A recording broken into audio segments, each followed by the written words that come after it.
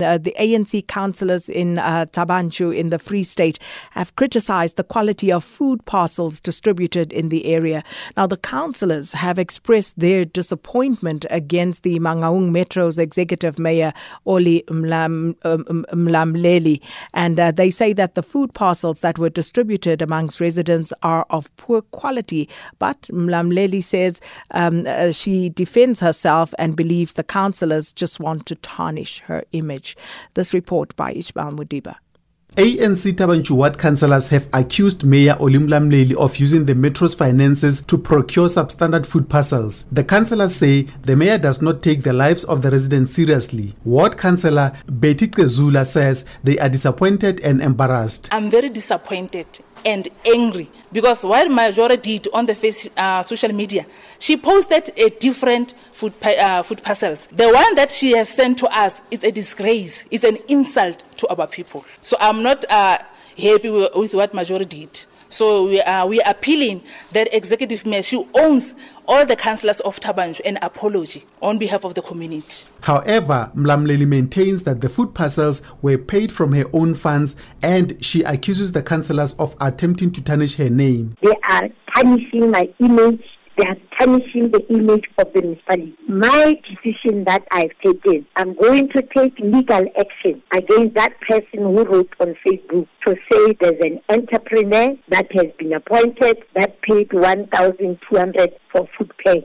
Mangaung has never spent any form of a cent to purchase the food pegs. I myself, I took money out of my pocket to add to the contributions of the business people that helped me. Meanwhile, resident Emang Kukane says despite registering for food parcels weeks ago, she's still waiting for her share. I'm suffering too much. I'm waiting for food parcel. I've got the children so very hungry. I have nothing to eat and nothing to wash and no soap, no nothing in the house. I'm suffering because I have no food, I have no meal. Just now I have nothing to eat in this house. I just to make onion now to make it just to eat. The distribution of food parcels is to assist poor families affected by national lockdown. I'm Ishmael Mudiba in Thaba Nchu. So for reaction to this, we join on the line now by the administrator of the Mangaung Municipality, Advocate Mzwakhe Mofokeng. Thanks so much for your time this afternoon. Good afternoon. How are you, madam? I'm very well, thanks. Thanks so much for speaking to us, Advocate Mofokeng. So firstly, what is the current situation with regard to the distribution of food parcels to the needy in Mangaung Metro Municipality? Thank you very much to you, to yourself and your listeners. There is a process that has been put in place to distribute food parcels. And that process is being managed by the Office of the Premier in conjunction with the Department of Social Development and SASSA, which falls under Social Development Department. So, at the moment, are these parcels being distributed in the Mangaung municipality or not? I'm 100% sure. As we speak, I've just spoken to the Premier a short while ago. They are busy distributing sanitizers and food parcels, but there is a procedure, there is a process of dishing out the food parcels. There is a criteria that has been used to distribute food parcels, and there's a line, there's a 24-hour call center where people can phone, or a line where they can send their WhatsApp messages to request for food parcels. Advocate Mofokeng, when last did you yourself check on those communication methods as to whether they actually are operational? Well, I haven't checked on them recently, but when it was established, I did check it was operational, but since then I did not really check on them. But remember that it falls squarely under the under the wing of the provincial government, and I am at the Metro municipality. Whilst I cannot speak empirically, I can tell you anecdotally that many people are unable to get through to you via those numbers and the websites that you have given. will just have to check with the Chief of Staff in the Office of the Premier immediately after this meeting. Maybe then we can make arrangements for me to give the necessary details immediately thereafter. It will take me 5 minutes for me to get those particular details. If there's any change in terms of those particular numbers. But as far as I'm concerned, these are the numbers. I still have them as well with me that are being used for people to make their requests for food parcels. It's disappointing, Advocate Mofokeng, that you wouldn't know that, given that people have taken to social media. People have tried by all means to get this plight raised, that they cannot get through to these numbers. We've been saying it as the media, so it's very disappointing that you are not aware of this. Remember, it is social development and SASSA and Office of the Premier which is dealing with that. But I am 100% sure the time when we tested these numbers myself as the municipality together with my colleagues, those numbers were working. Technology is technology, but I will double check just now, immediately after this interview. Those lines should be working. That's what I'm saying. I still insist that the lines should be working. And will you report back to us in terms of what you find? That is why I'm saying that I need about 5 minutes offline.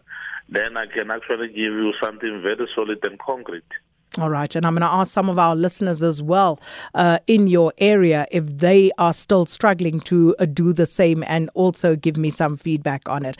I will even maybe say bring somebody else who's responsible for the distribution of those particular, so that he can answer himself directly, because I may not be privy to certain information. I will actually bring him in as well, or I will give you the numbers.